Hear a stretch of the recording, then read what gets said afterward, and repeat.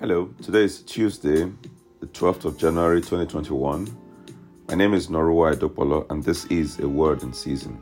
Psalm 95 and verse 2. Let us enter his presence with thanksgiving. Let us make a joyful noise to him in song. Anyone who delights in singing and praising God in songs will surely get closer to God, because the Bible says God dwells in the midst of the praises of his people. In fact, God takes pleasure in it.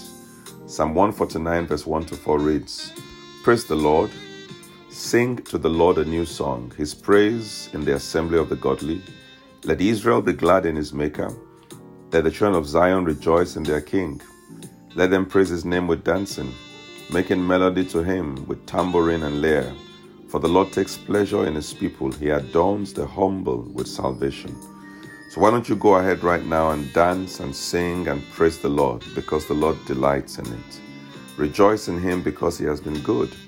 Rejoice in him because he will yet be good to you. Give him praise and exalt his name. He delights in it. He dwells in it. Anyone who does this will be close to God. God bless you. Please make sure you share this word far and wide, and the Lord will bless you as you do so in Jesus' name. Amen.